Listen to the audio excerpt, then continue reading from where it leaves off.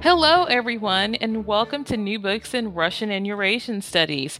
I'm Kimberly St. Julian Varney, the host of the channel, and today we'll be talking to Dr. Claudia Sadowski Smith, Associate Professor of English at Arizona State University. We're going to be discussing her new book, The New Immigrant Whiteness: Race, Neoliberalism, and Post Soviet Migration to the United States. Claudia, welcome to the show. Hi, thanks for having me. So, Claudia, can you start by telling us a little bit about yourself? Yeah, I'd be glad to. So I have a PhD in English and with a focus on multi-ethnic contemporary U.S. literature. And in my earlier work, especially my first book, Border Fictions, which came out in 2008, I studied literary and cultural representations of immigration and U.S. land borders with Mexico and Canada.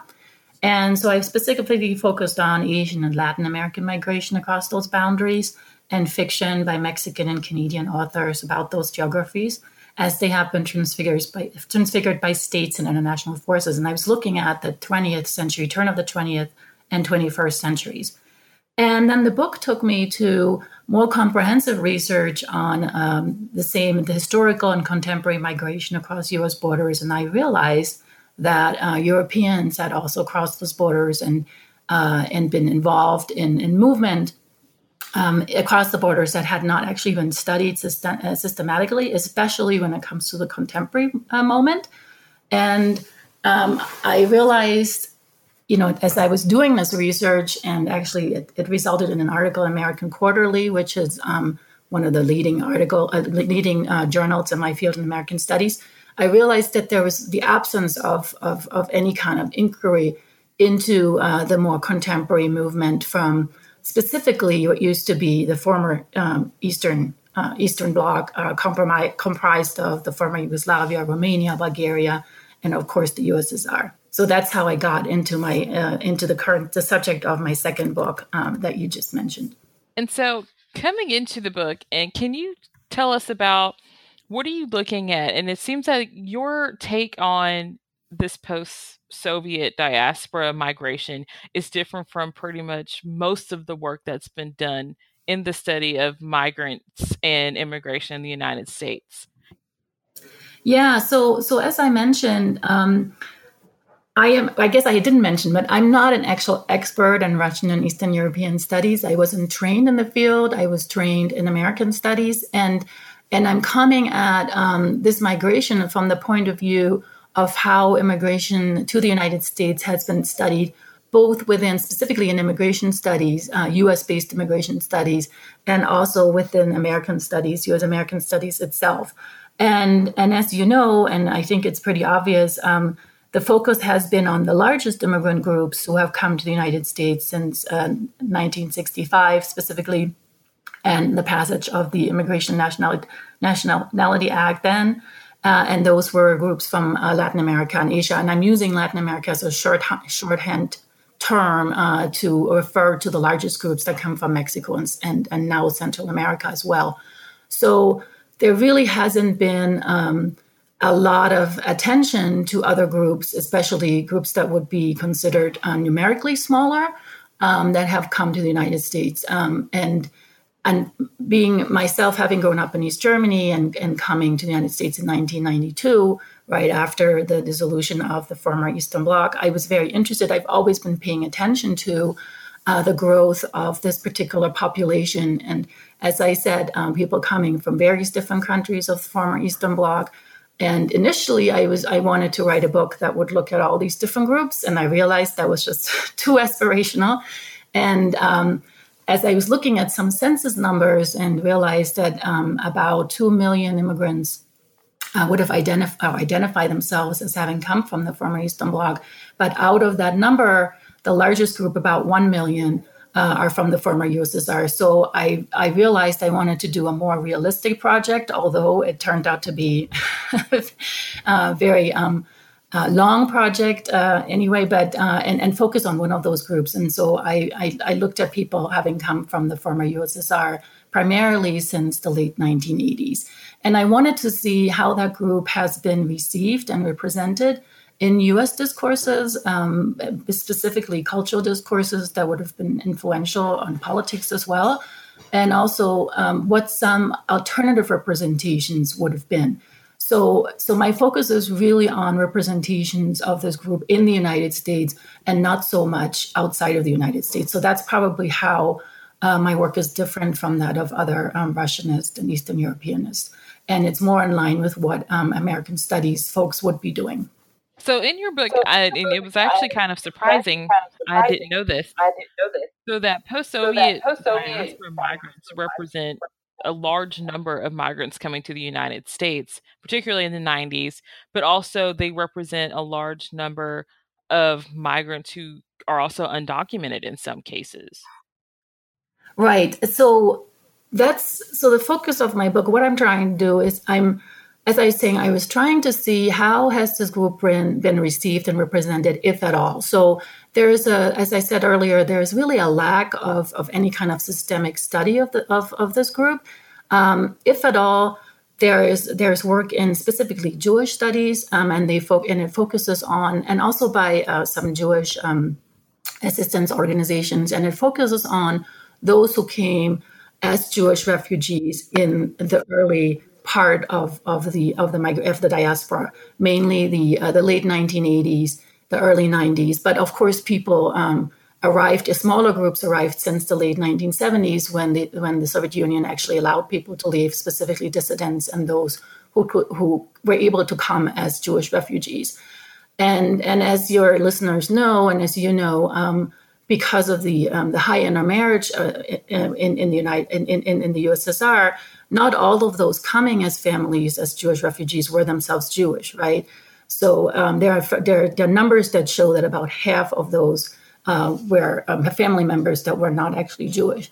But the focus has been on this particular group and not on the larger diaspora, which has actually changed throughout the 1990s. Where in the early 1990s, about 90% of people coming from the USSR would have come under these refugees, religious refugee categories. But by the late 1990s, that number had dropped to about 40%. So I was interested in studying the larger diaspora and in really studying its ethnic diversity or national diversity, and also its legal diversity. That's what I focus on in the book, and especially the latter part. The book is structured in such a way that every chapter looks at one different form of legal migration or arrival to the United States.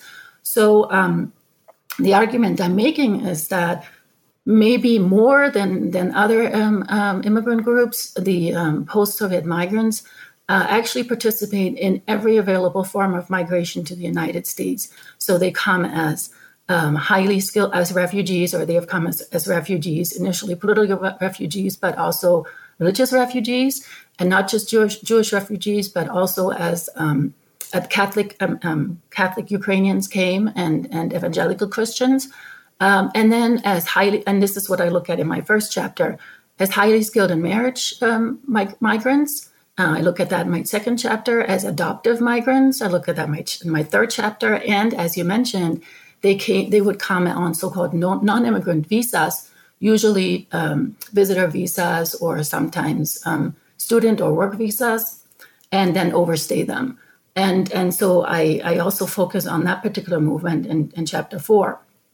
And I'm trying to figure out in the book how arrival on these different legal categories then shapes the ways in which these migrants get to access U.S. citizenship rights in different ways, and how it helps them or makes it more difficult to them to assimilate, and I'm using that word in quotation marks, and to create new collective migrant identities. And as in your question, you asked me about the number of or statistics on post-Soviet immigrants who came or who overstayed their visas. We generally know in immigration studies that about 40% of the unauthorized population in the United States are so-called visa overstayers. And we know that the majorities come from Europe and Canada, but there really aren't numbers exactly on how many people come from various different European countries. They are kind of grouped together.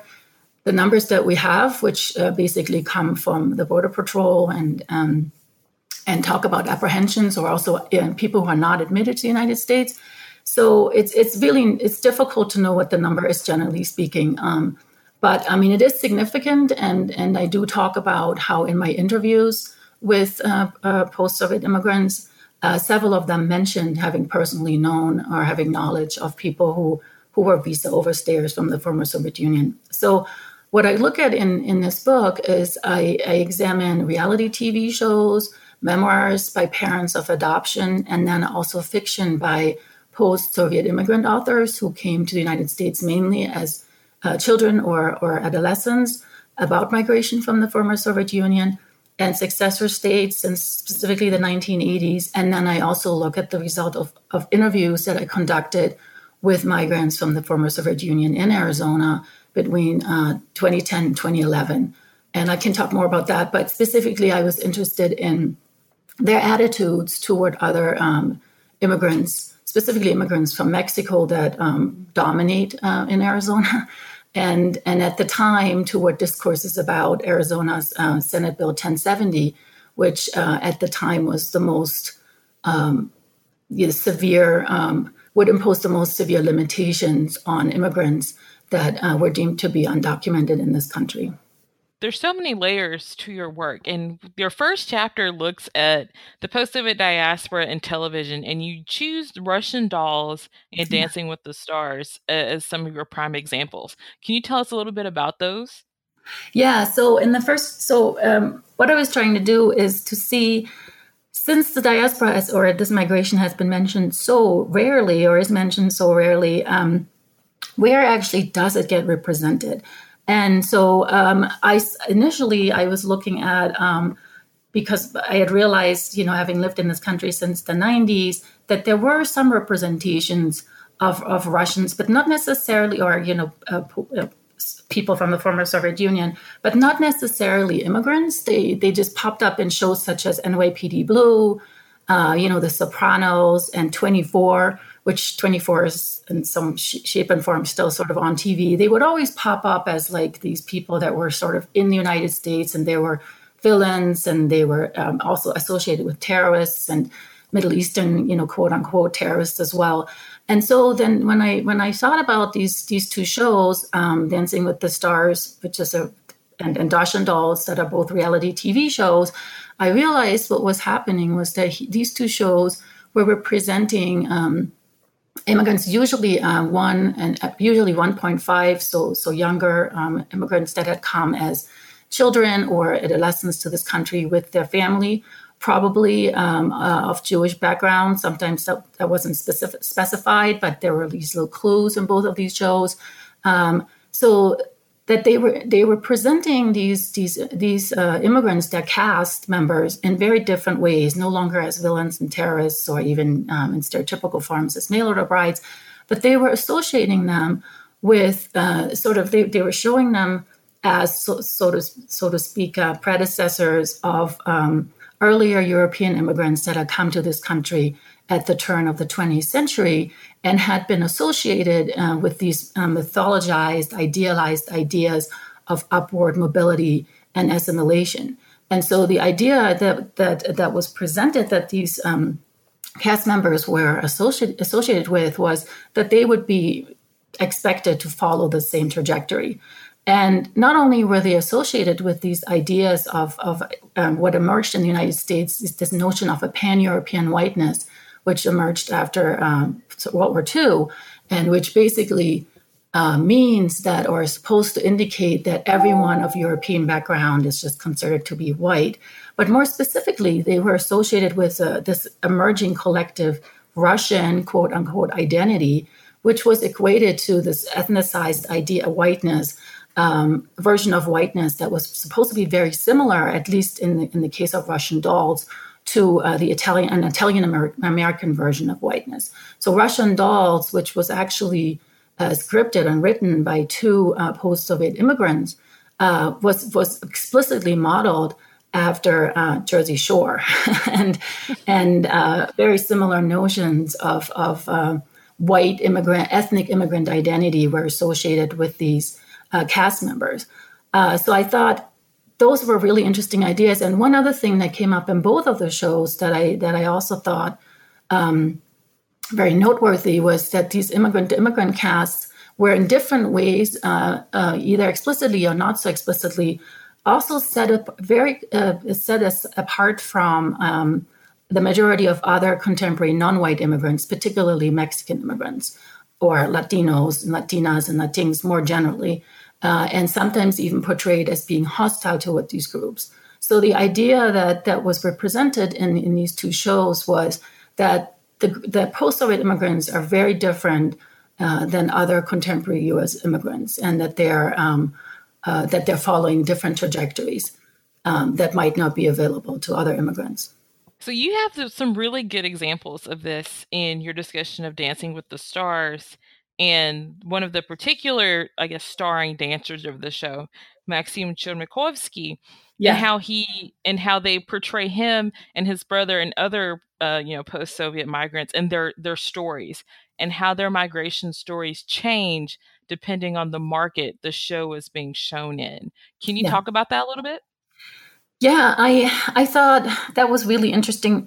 It's been difficult to find. So, number one, these shows do not ever focus on migration stories. They just focus on the end result, which is, okay, these folks are here now. They've had to overcome some adversity, but clearly by being on the show itself, which is one of the ideas of reality TV, is that if you're a cast member, that might put you on a path toward upward mobility just by participating in a reality TV show. So, and of course, in the case of these particular Chernyakhovsky brothers, for example, that is pretty much true because they've been on the show for a long time. They get paid to be on the show.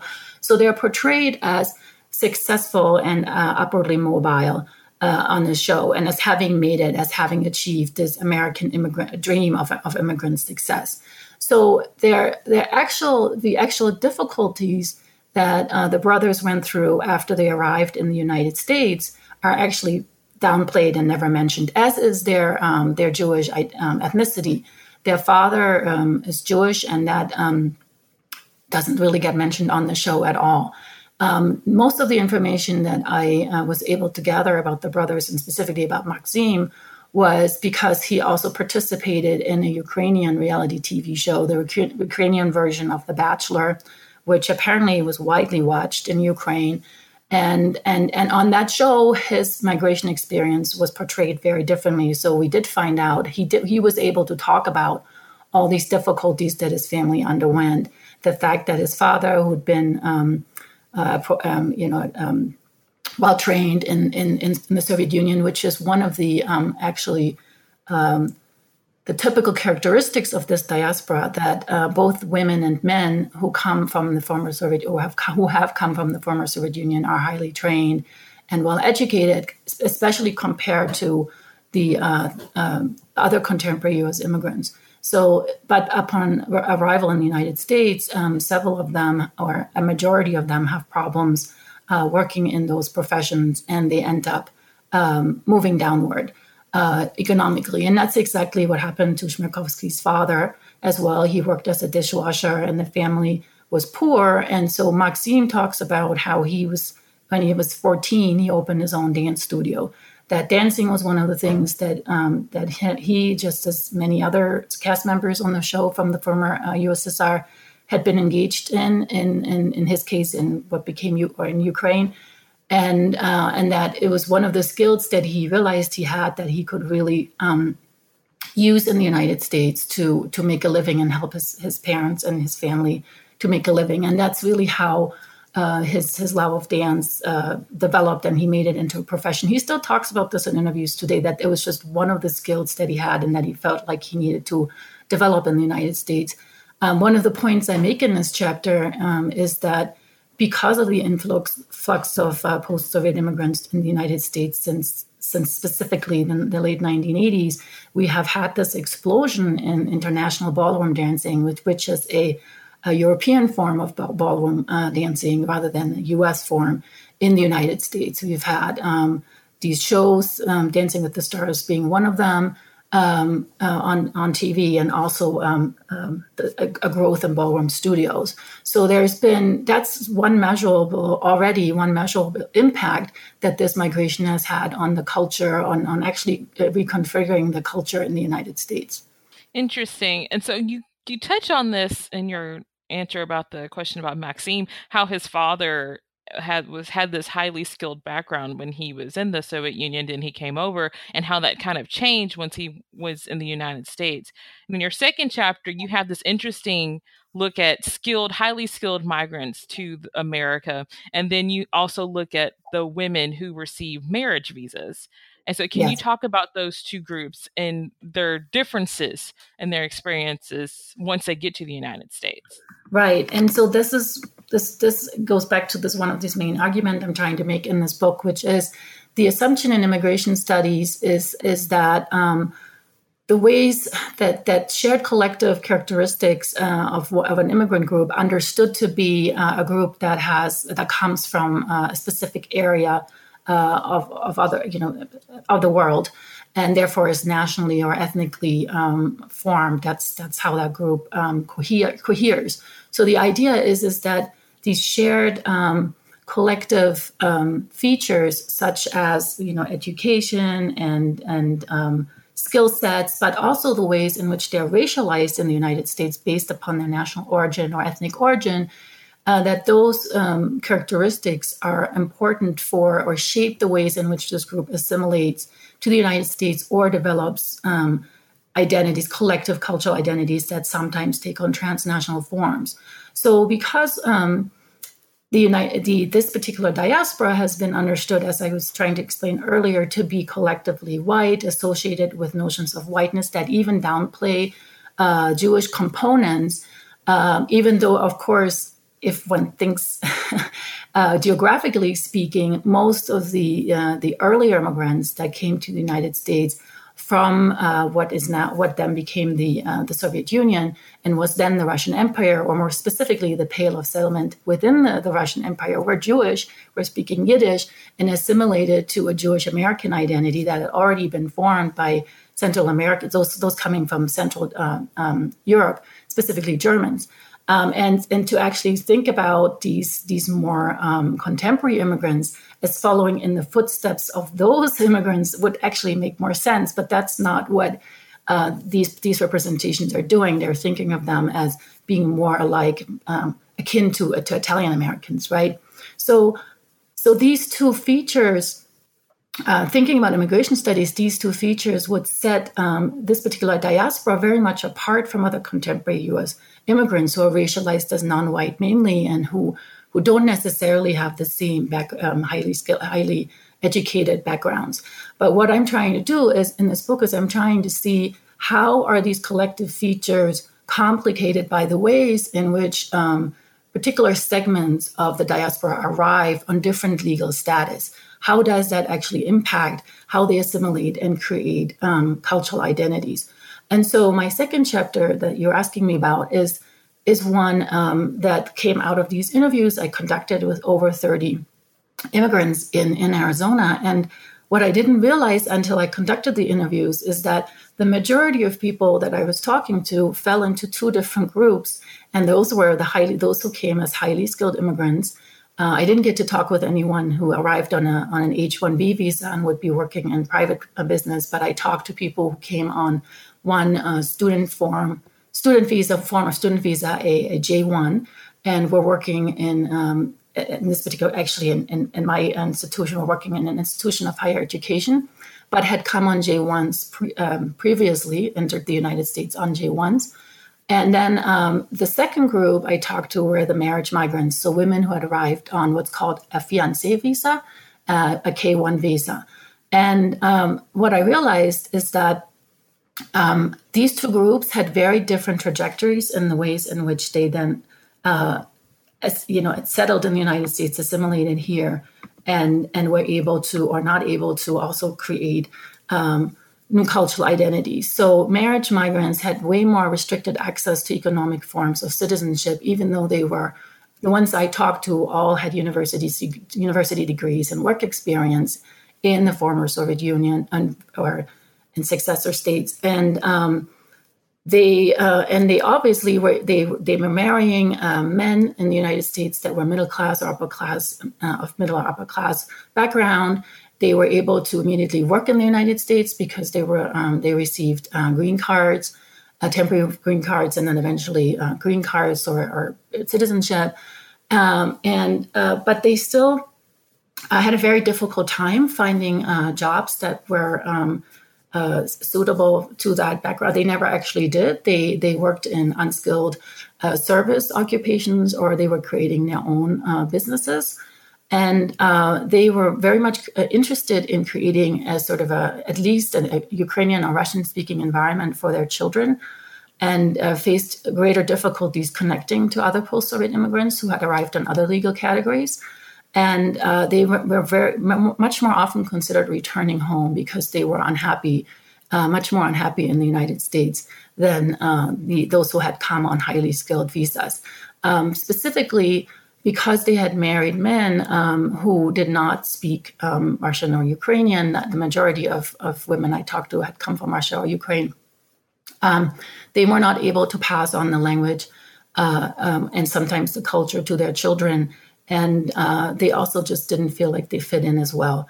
Whereas, and they were also subjected to these very high expectations of complete assimilation to middle-class whiteness.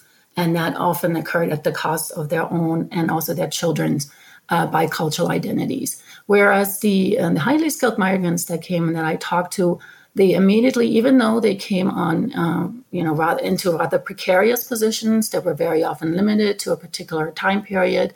The J1 visa is only limited to 5 years, I believe, and they were, they were as many other contingent faculty in the universities. They were underpaid, but yet they were immediately, because these positions were putting them on a path to middle class existence, they were immediately racialized as white. They weren't really as interested in creating an ethnic community, and they also didn't necessarily maintain the same transnational connections that the marriage migrants had, and they weren't as interested in returning. So I thought those were interesting findings. They really are. It was really interesting. You talk about how some of the women who receive these marriage visas, how they're kind of ostracized even by the highly skilled women who are coming on these visas, that there's some tension there between those two groups of women. Exactly. Or even other women that had come. I talked to somebody who had come on a student visa in order to get, this was, I think it was actually an F1 in her case, but to conduct graduate studies in the United States. And she said that she was basically purposefully staying away from women who had come as marriage migrants. There was this idea that they did not come in quote unquote the right way, and they only chose to get married in order to enter the United States. So yeah, and the women themselves that I talked to, the marriage migrants, would say that it was much more difficult to them to make connections to these couples that had come together, where often the men had come on highly skilled visas and they had brought their wives, or where they were saying they still have a community that seems as though it is very much, still a Russian or Ukrainian speaking community. And they themselves were just not able to create those kinds of communities themselves, because they had husbands who not only did not speak any of these languages, but also were not interested in speaking them. And sometimes actually opposed their wives speaking either Russian or Ukrainian to their children. And yeah, that was one of the sadder aspects of that chapter, when you talk about these women and they're wanting to go home because they can't even share that culture with their children because of the situation with their husbands. So it kind of segues into your third chapter, which honestly was one of the hardest chapters to read when you're discussing adoption and the transnational adoption of children from the post-Soviet space.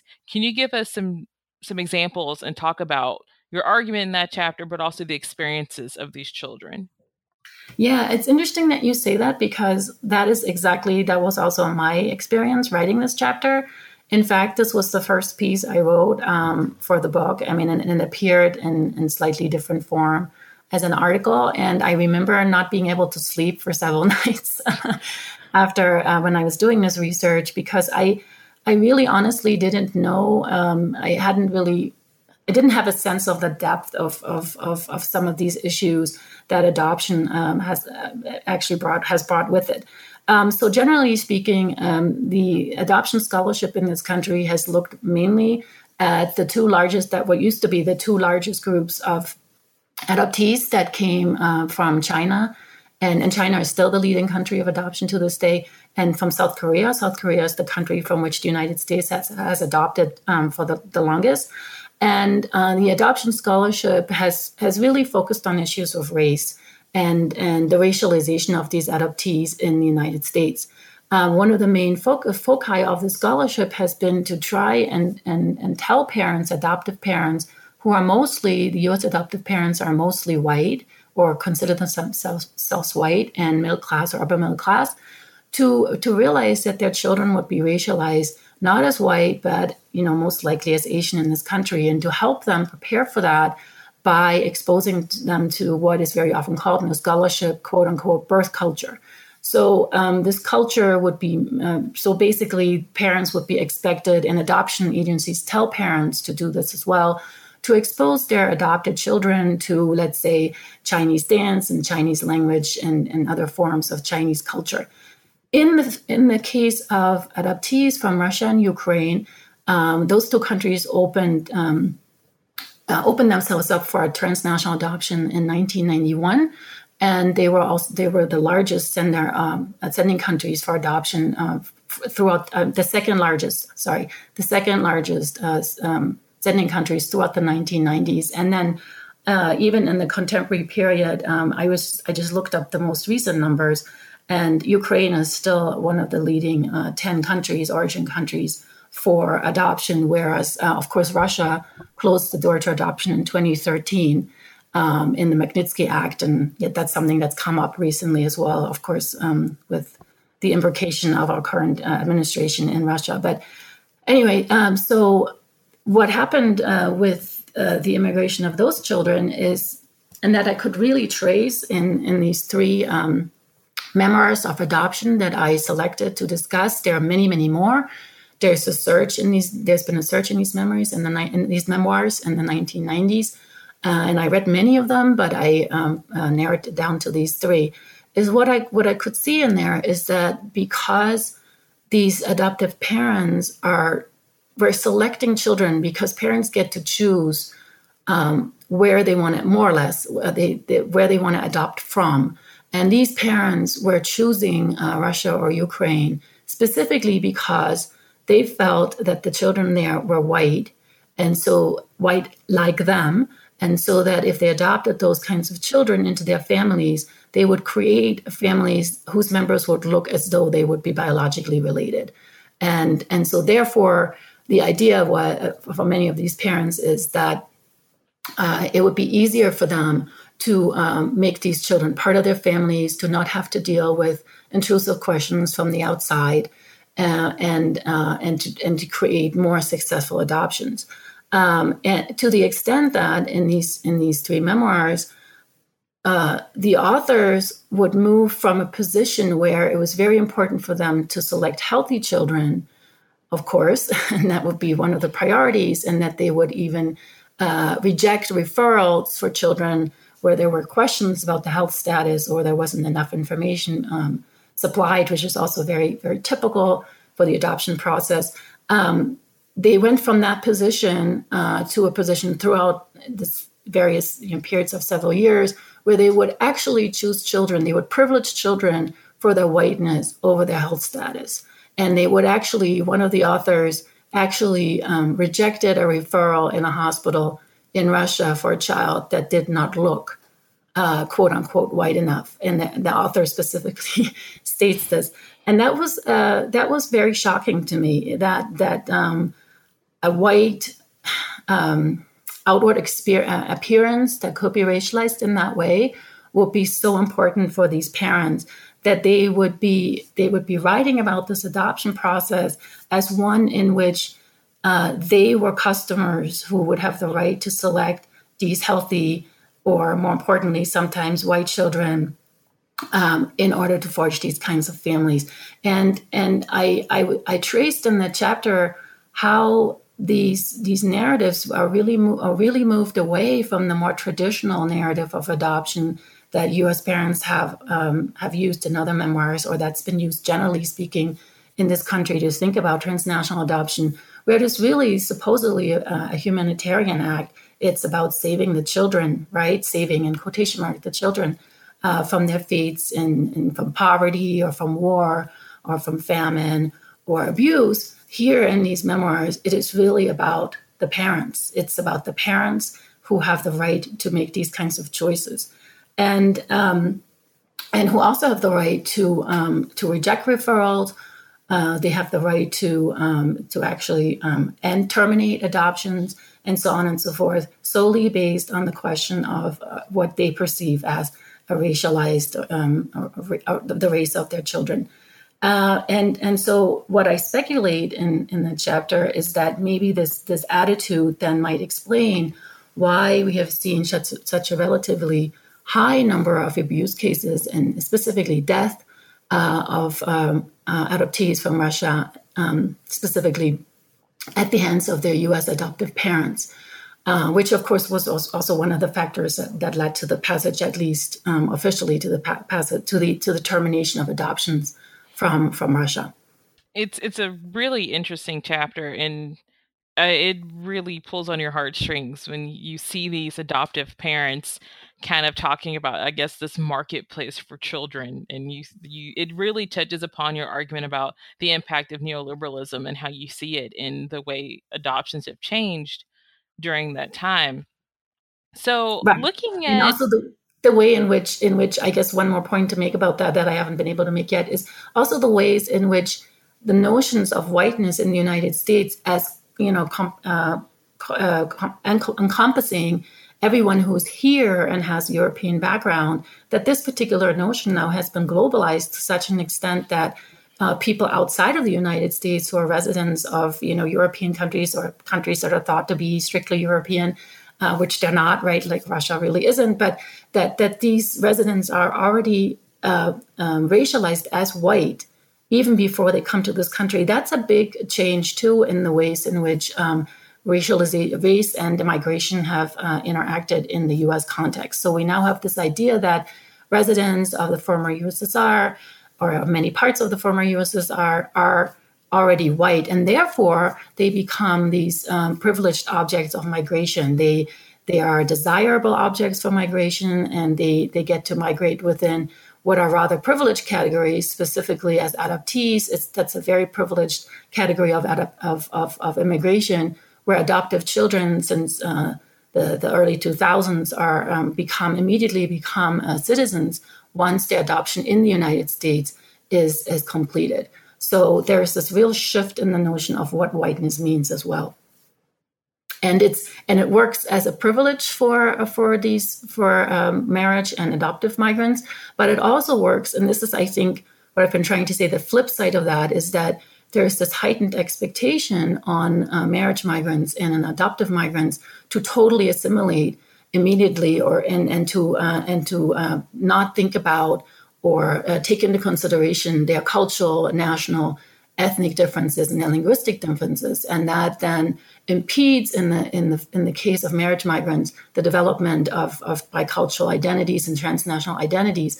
And in the case of adoptees, they're not even given the option that is given to other adoptees of like exposure to anything resembling their birth culture at all, right? So they don't. In the case of Artyom Savelyev, with whom I start the chapter, and of course it became a very prominent case in 2011, where his mother had adopted him in the United States and then just sent him back, quotation marks, to Russia. He had been adopted. He was 7 years old into the United States, and after 6 months, when she sent him back, he couldn't even speak Russian anymore. Right, so that there is this complete disregard for the difference of these children when they come to the United States because of this strange association with whiteness. And so, looking at your fifth chapter, when you're looking at the diaspora in a comparative perspective, do these post-Soviet migrants, or do they understand that they have that layer of whiteness, that like Latino and Central American immigrants don't necessarily have? Are they aware of that? And does that shape how they think of themselves versus the dark skinned POC migrants? Yeah, so that's really what I wanted to get at in this chapter too, that specific question, because as I was saying earlier, the discourses that are available are just assume, that because they're white, that these immigrants are completely different from other contemporary immigrants, and that they might even be hostile to them. Because I didn't get to talk about this yet, but whiteness historians who have traced the development and evolution of whiteness in this country for immigrants from Europe, that's one of the main assertions that they have made, that that folks from Ireland, Italy, Southern Europe and Eastern Europe were able to completely and fully enter into whiteness by World War II because they were always having to set themselves in opposition to, at the time, African Americans mainly, and there's much smaller number of Chinese immigrants as well, and they're having and some of this opposition also would then manifest itself in outright hostility and participation in anti-immigrant, for example, support of anti-immigrant legislation such as the 1882 Chinese Exclusion Act by Irish laborers and specifically the unions, so that they could only achieve whiteness through opposition to folks considered non-white. So that's what I wanted to get at in these interviews. Can we really think about immigrants from the former Soviet Union in the same way?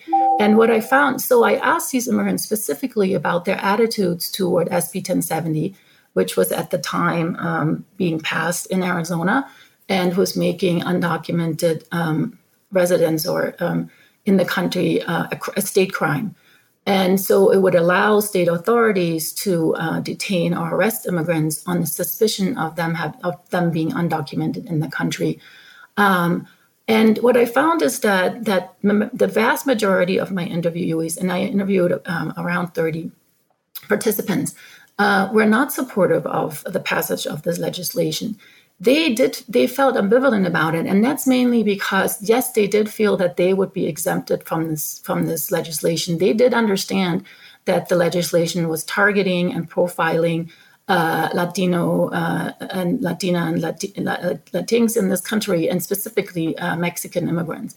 They did understand that, but they also and they did understand to a certain extent. I mean, some folks said things like, I'm white, so I wouldn't be stopped. They did understand that they have this privilege of whiteness, but they also did bring up that they wouldn't be affected by this law because they had entered under different legal conditions, mainly as documented immigrants. That was very important specifically for those who had come on K2 fiancé visas, and they would very much make that argument about, well, we had to go through all these problems and we were documented, but they still felt empathetic and toward Mexican migrants who would be targeted, primarily because of two reasons. One was because they said, we are immigrants, and one person even said, we're always going to be immigrants even if we're white.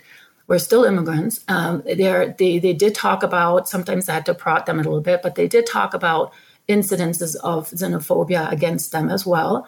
And not to say that they were not in order to make the point that they were being marginalized in the same way as Mexican immigrants. They realized that that was not the case, but just to say that there was a grounds for empathy because xenophobia in the United States does not stop necessarily at people who are racialized as non-white. But also the second ground for empathy was that they understood from having grown up in the Soviet Union, and then some folks talking about present-day Russia, that this kind of intrusion by the state into the lives of everyday people, and specifically those considered different and racialized different, was something that they had experienced in the past, and they just didn't think that should be a feature of a democratic country like the United States. So on those, so what I think the conclusion I drew was that because most of these immigrants that I talked to, and I did talk to, by the way, I didn't get to mention this, but I did talk to 3 immigrants who were not racialized in the United States as white because of the background they had as either native Aboriginal people in Russia, being of Jewish background, and one person being Armenian, and they were talking about how in the United States they were racialized as Asian or Jewish or Middle Eastern, quote unquote. But the majority of the folks I talked to would have been or thought that they were racialized as white, and I think they understood that, but they. The conclusion I reached, this is not something they said, but that's what I reached from the interviews, is because the majority of people were racialized securely as white, they didn't have to, as turn of the century European immigrants, struggle to be seen as white or integrated into whiteness. So they didn't necessarily have to have the same level of opposition to folks racialized as non-white. And of course, when one looks at the scholarship about turn of the century European immigrations, and I was looking at the work of Eric Goldstein, who looks at immigrants from the Pale of Settlement, one of the, among others, but those who racialized as Jewish Americans in the United States or became Jewish Americans in the United States, there was always this level of resistance to violence against those racialized as non-white, specifically African Americans, and much more of an empathy toward other immigrant groups and the African Americans. That's so. In some ways, that particular scholarship on the emergence of whiteness among European immigrants also overstates its case in some cases. So I was able to see that there were some sort of continuities that were there in the sense that these immigrants felt ambivalent and empathetic, but also a change in the way in which these immigrants were much more securely, the majority of them, securely attached to whiteness. Do you have any concluding thoughts for our listeners about your book? Yeah, so the conclusions that I was trying to reach with this book and why I wrote it to begin with was to show that this group is not actually all that different or uniquely different from other contemporary immigrants. They're dealing with some of the same issues. They're dealing with changes in the way whiteness works. They're dealing with diminished access to benefits that a welfare state and in an economy that worked a lot better when immigrants came at the turn of the 20th century, and that eventually allowed those immigrants and their descendants to, a majority of them, to actually embark on upward mobility, that these contemporary immigrants do not have access to the same kinds of welfare benefits and to the same kinds of economic opportunities.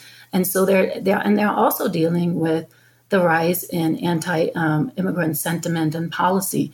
And so that's what I was trying to show specifically in my last chapter, that I think we need to move beyond seeing these immigrant groups in these stark differences and to really work toward a more integrative immigration rights movement that could also be open enough and to post-Soviet immigrants or immigrants from Eastern Europe more generally, and that these immigrants themselves would feel that they would be welcome in it and need to work in it as well. Because as we've seen, especially with after our most recent election, the discourses that in the last couple of decades have focused so much, anti-immigrant discourses have focused so much on divisions among documented and undocumented immigrants, targeting undocumented immigrants and making the case that everybody should become in a legal way. Those discourses have been supplanted by very explicit attacks on all forms of migration, including highly skilled migration and as we see, of course, family migration, family reunification. So in that sense, those coming from the former Soviet Union and other parts of Eastern Europe that make up such a large portion of contemporary migrants, I want them to be seen in such a way that they might be more integrated into our struggle for immigrant rights in this country, that they themselves see it, but that scholarship also enables that perspective. Wow, that gives us so much to think about. I mean, in academia, but also outside of the academy. So, well, Claudia, we've taken up a good bit of your time today, so thank you for being on the show. And Thank you before for we having go, me. I enjoyed it. good. And before we go, I have to ask you the famous New Books Network question. What are you working on now? I'm actually working on a special issue for another American Studies journal called 20th Century Literature, or it's mainly interested in American literature. And what we call it literature, post-socialist literature in the United States. And we're looking at the cultural productions of a variety of immigrant authors from the former Eastern Europe together. So folks from the former Yugoslavia, USSR, Bulgaria, and Romania, who have produced mainly fiction, poetry, and also theater in this country, and have achieved acclaim, and also their work's been translated. But this particular work has not been looked at as a cohesive body of work, and that's what we're trying to. Myself and a co-editor, Iona Luca, who works in Taiwan actually and is Romanian. We're trying to theorize commonalities between these various Eastern European immigrant groups and their cultural productions in this country. That sounds really interesting. It seems like you're getting more and more into the Russian and Eurasian space. Yeah, I guess I can't help it. Well, Claudia, thanks for being on the show today. I think it was a treat for both me and the listeners. Thank you so much.